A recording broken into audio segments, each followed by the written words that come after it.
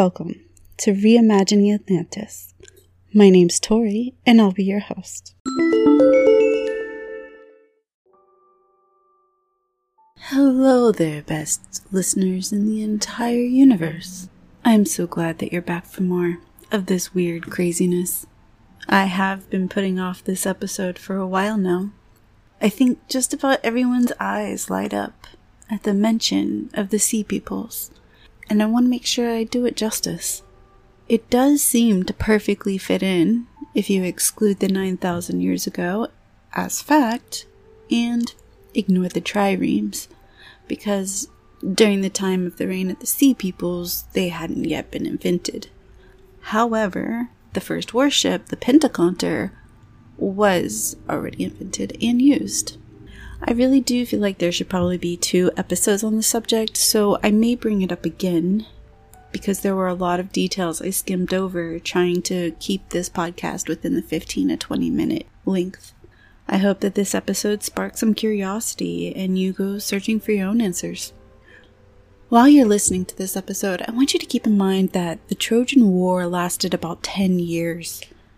The Greeks didn't just sit on the shores of Troy, but ventured out and sacked neighboring kingdoms, presumably traveling south down the shore.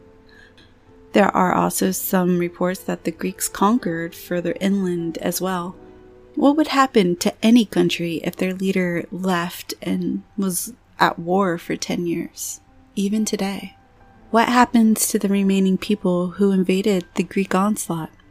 What would you do if someone came and destroyed your city? You'd probably pick up what little bit of belongings you have left and go to a new one, right? After the Trojan War, there was a storm, and most leaders actually never made it back home. The few that did were killed, like Agamemnon. There are some exceptions to this rule, but most leaders had a country in despair after the war. Menelaus' homebound fleet was blown by storms to Crete and Egypt, where the winds remained calm and they were unable to sail away. It took 8 years for Menelaus to return back to Sparta. It took Odysseus 10 years to return back to Ithaca and lost all of his men along the way. So this episode is mainly going to focus on the correlation between the ancient Greeks and the Sea Peoples. Scholars commonly accept that the names given by the Egyptian pharaohs are the Egyptian names for the many different tribes of the ancient Greeks. My sources, as always, are linked in my episode description, and I used worldhistory.org on the Sea Peoples, Wikipedia on Walusa, Wikipedia on the returns home from Troy, and GreekLegendsandMyths.com about the first sacking of Troy.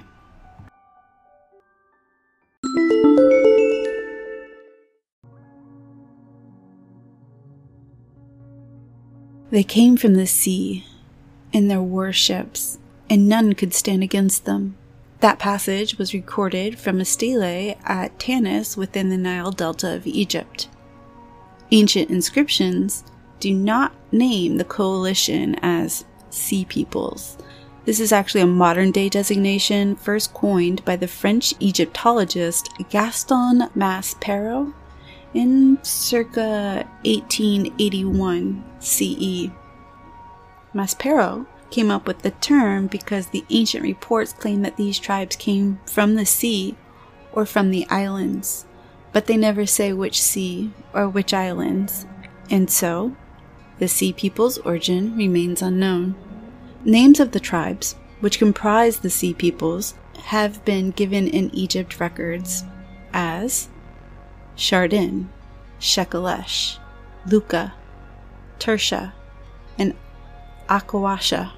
Outside Egypt, they also assaulted the regions of the Hittite Empire, the Levant, and other areas around the Mediterranean coast. Their origin and identity has been suggested and debated to be Etruscan, Trojan to Italian to Philistine, Mycenaeans, and even Minoan, but as no accounts discovered thus far shed any more light on the question than what was presently known, any such claims must remain mere conjecture.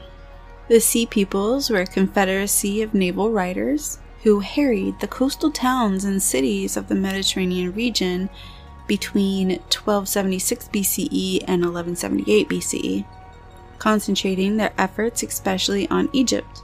They are considered one of the major contributing causes to the Bronze Age collapse, and were once regarded as the primary cause.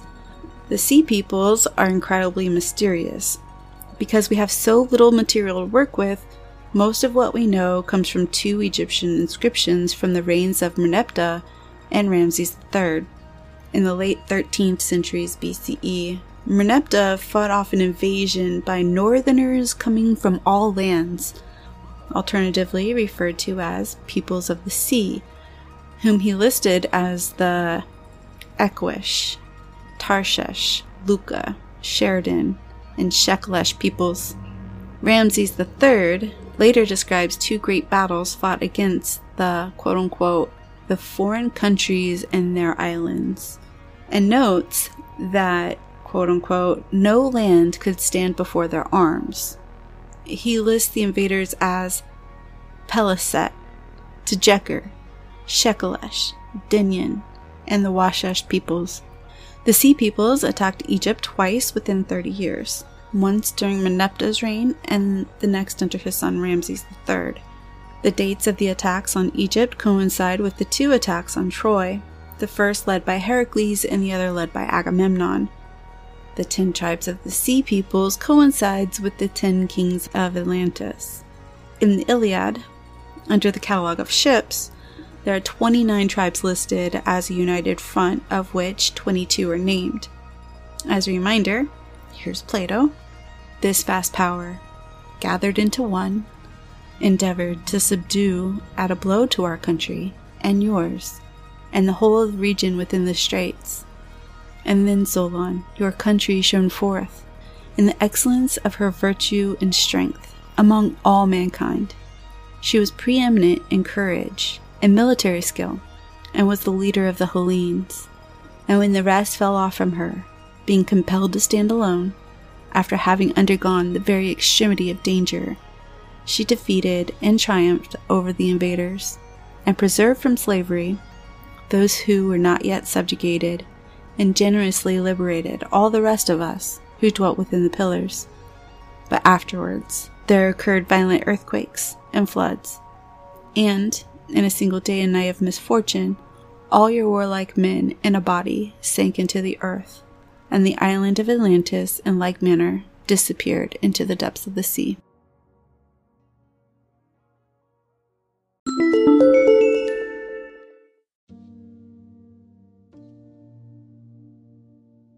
The classical era Greeks were well versed in Homer.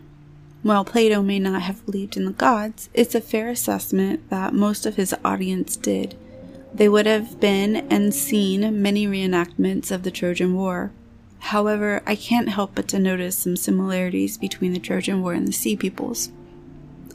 Troy, originally known as Ilium, had been founded 4 generations after the deluge. For Ilius was the great-grandson of Dardanus, one of the survivors of the Great Flood. Ilius would change the name of Ilium to Troy, named for Tros, Ilius's father, and the city prospered.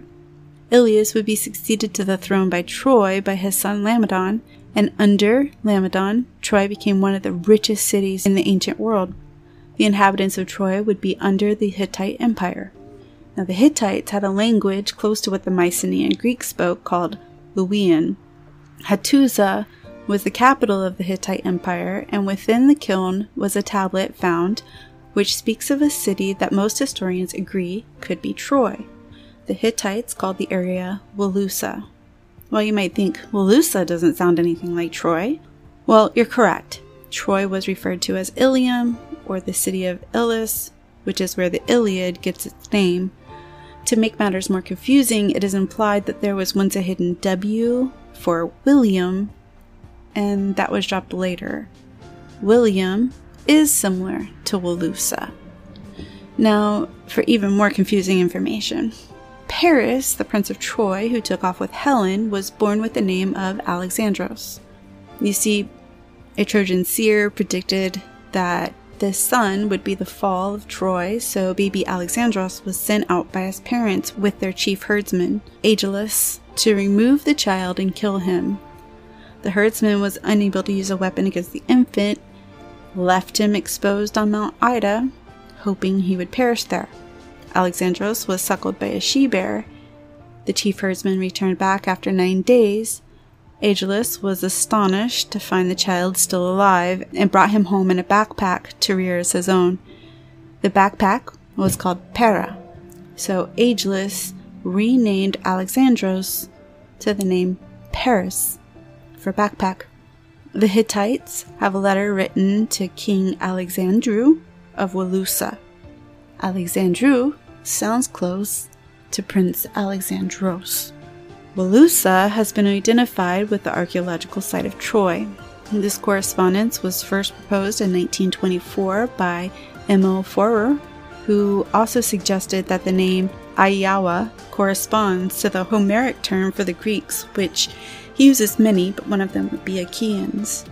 Forer's work was primarily motivated by linguistic similarities, since Walusa was associated with the place name of Tarusa, showing how striking parallels to the Greek name Wilios and Troia, respectively.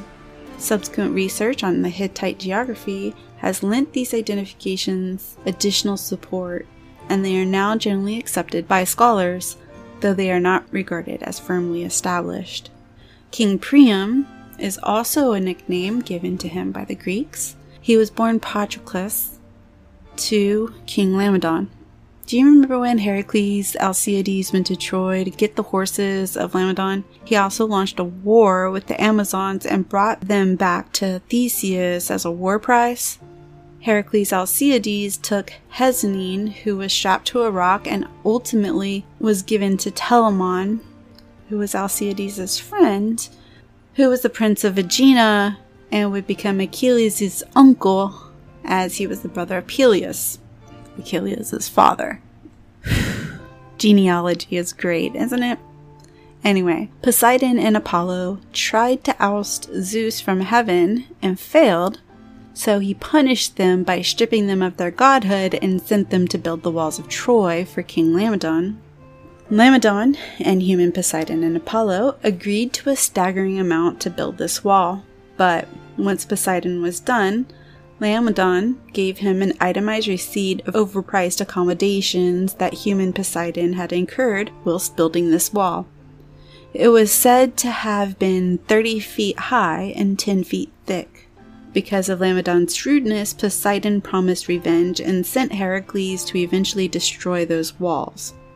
He came with 6 ships and probably defeated the Amazons during that time as well.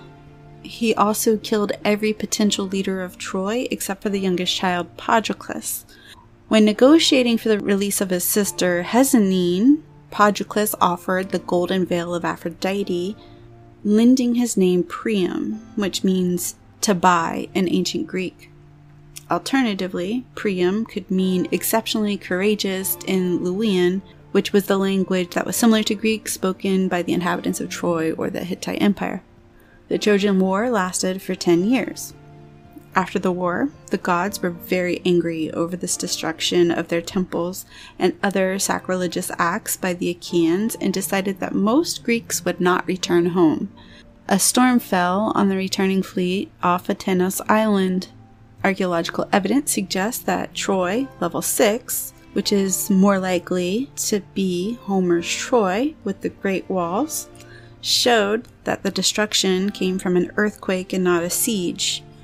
Troy 7 was substantially smaller and rebuilt without the Great Walls, but that does have evidence of a siege. So here's a proposition. What if the Greeks actually didn't win the Trojan War? What if Homer was all propaganda to make Greece look better? What happened to the Greeks after they gave up after 10 years? They obviously wouldn't want to return back empty-handed. Did they find out that Helen was actually in Egypt and then steered the Armada towards Egypt? Sacrilege, I know. Since Odysseus took about 10 years to make it home, and very few leaders or kings actually made it back to their home countries, There are 2 large invasion attempts on Egypt ranging within 30 years. We have the 10 named tribes of the Sea People, which mirror the 10 kings of Atlantis. We have 1,186 ships, which mirror the 1,200 ships of the Atlantean kings. I have a few ideas of what could have happened.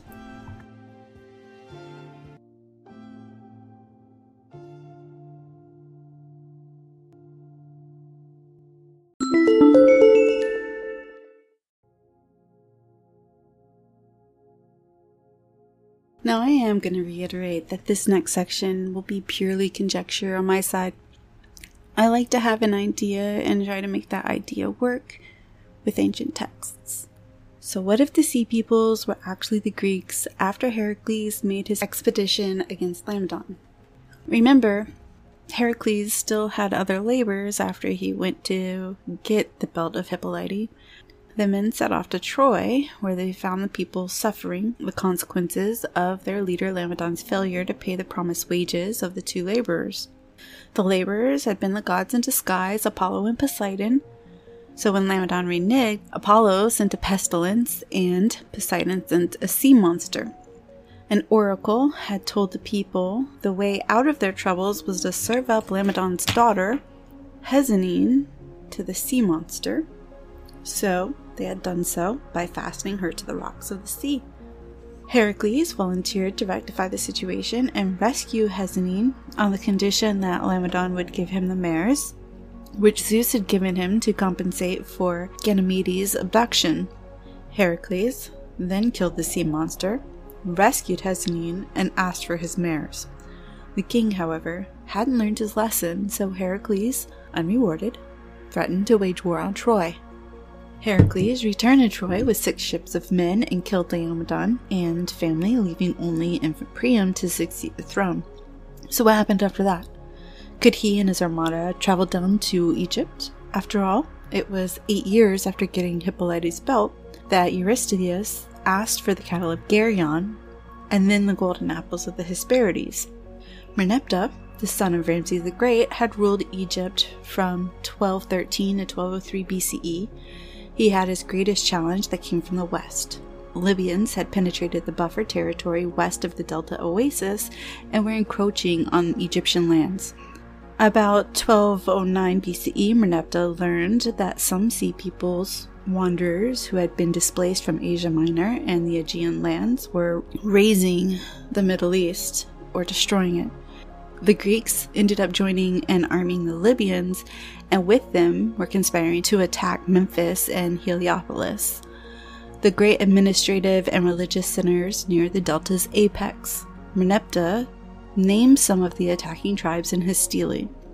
The wretched, fallen chief of Libya, Myryae, son of Dead, has fallen upon the country of Tenayu, with his bowmen, Sheridan, Shekelish, Ekoesh, Luca, Tarshesh, taking the best of every warrior and every man of war of his country. He has brought his wife and his children, leaders of the camp, and he has reached the western boundary in the fields of Piri. Then, a generation, or approximately 30 years later, King Agamemnon launched a war against Troy over the kidnapping of Helen of Sparta. Eratosthenes dates the Trojan War to around 1184 BCE, which is 22 years after the first battle of the Sea Peoples. The Trojan War lasted for 10 years, which puts us at 32 years after the Battle of the Sea Peoples Part 1. Then, the second Battle of Sea Peoples launched a battle with Merneptah's son Ramses III. Several civilizations collapsed around 1175 BCE, leading to the suggestion that the Sea Peoples may have been involved at the end of the Hittite, Mycenaean, and Mitanni kingdoms, says the American archaeologist Harry Beckman, and he writes the following. The date for the destruction of the Hittite Empire has been recognized in an inscription carved at Medinet Habu in Egypt in the 8th year of Ramses III. This text narrates a contemporary great movement of peoples in the eastern Mediterranean, as a result of which the quote, "The lands were removed and scattered into the fray. No land could stand before their arms. From Hatti, Kodi, Carchemish, Arzawa, Alicia on being cut off, meaning cut down. Tentative identifications of the Sea Peoples listed in Egyptian documents are as follows. Echoish, a group of Bronze Age Greeks, probably the Achaeans or Ayawa, and Hittite texts. Tarshish, which could be the Tyrrhenians. They're known to the later Greeks as sailors and pirates from Anatolia. Ancestors of the Etruscans. Luca, a coastal people of western Anatolia, also known from Hittite sources. Their name survives in classical Lycaea on the southwest coast of Anatolia. Sheridan probably will be the Sardinians. The Shirin acted as mercenaries of the Egyptians in the Battle of Kadesh in 2299 BCE.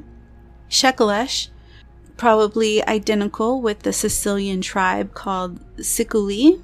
And Peliset, generally referred to as and believed to be the Philistines, who perhaps came from Crete and were the only major tribe of the Sea Peoples to settle permanently in Palestine. Of course, the coincidences don't end there. After the Battle of the Sea Peoples Part 2, there was a series of earthquakes that happened all around the Mediterranean, deemed an earthquake storm.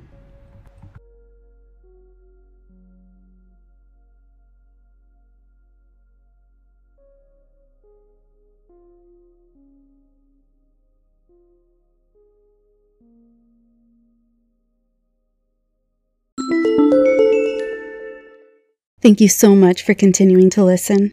Your support means everything to me. If you want to help make this podcast grow, please subscribe and tell just one other person about this podcast today. We are each our own hero in this story we call life. That means one person has the power to change everything. Who is the one person you tell today, hero? Let's help keep Atlantis alive, or at least reimagined. A new episode will be released every Thursday at 9 p.m. See you then.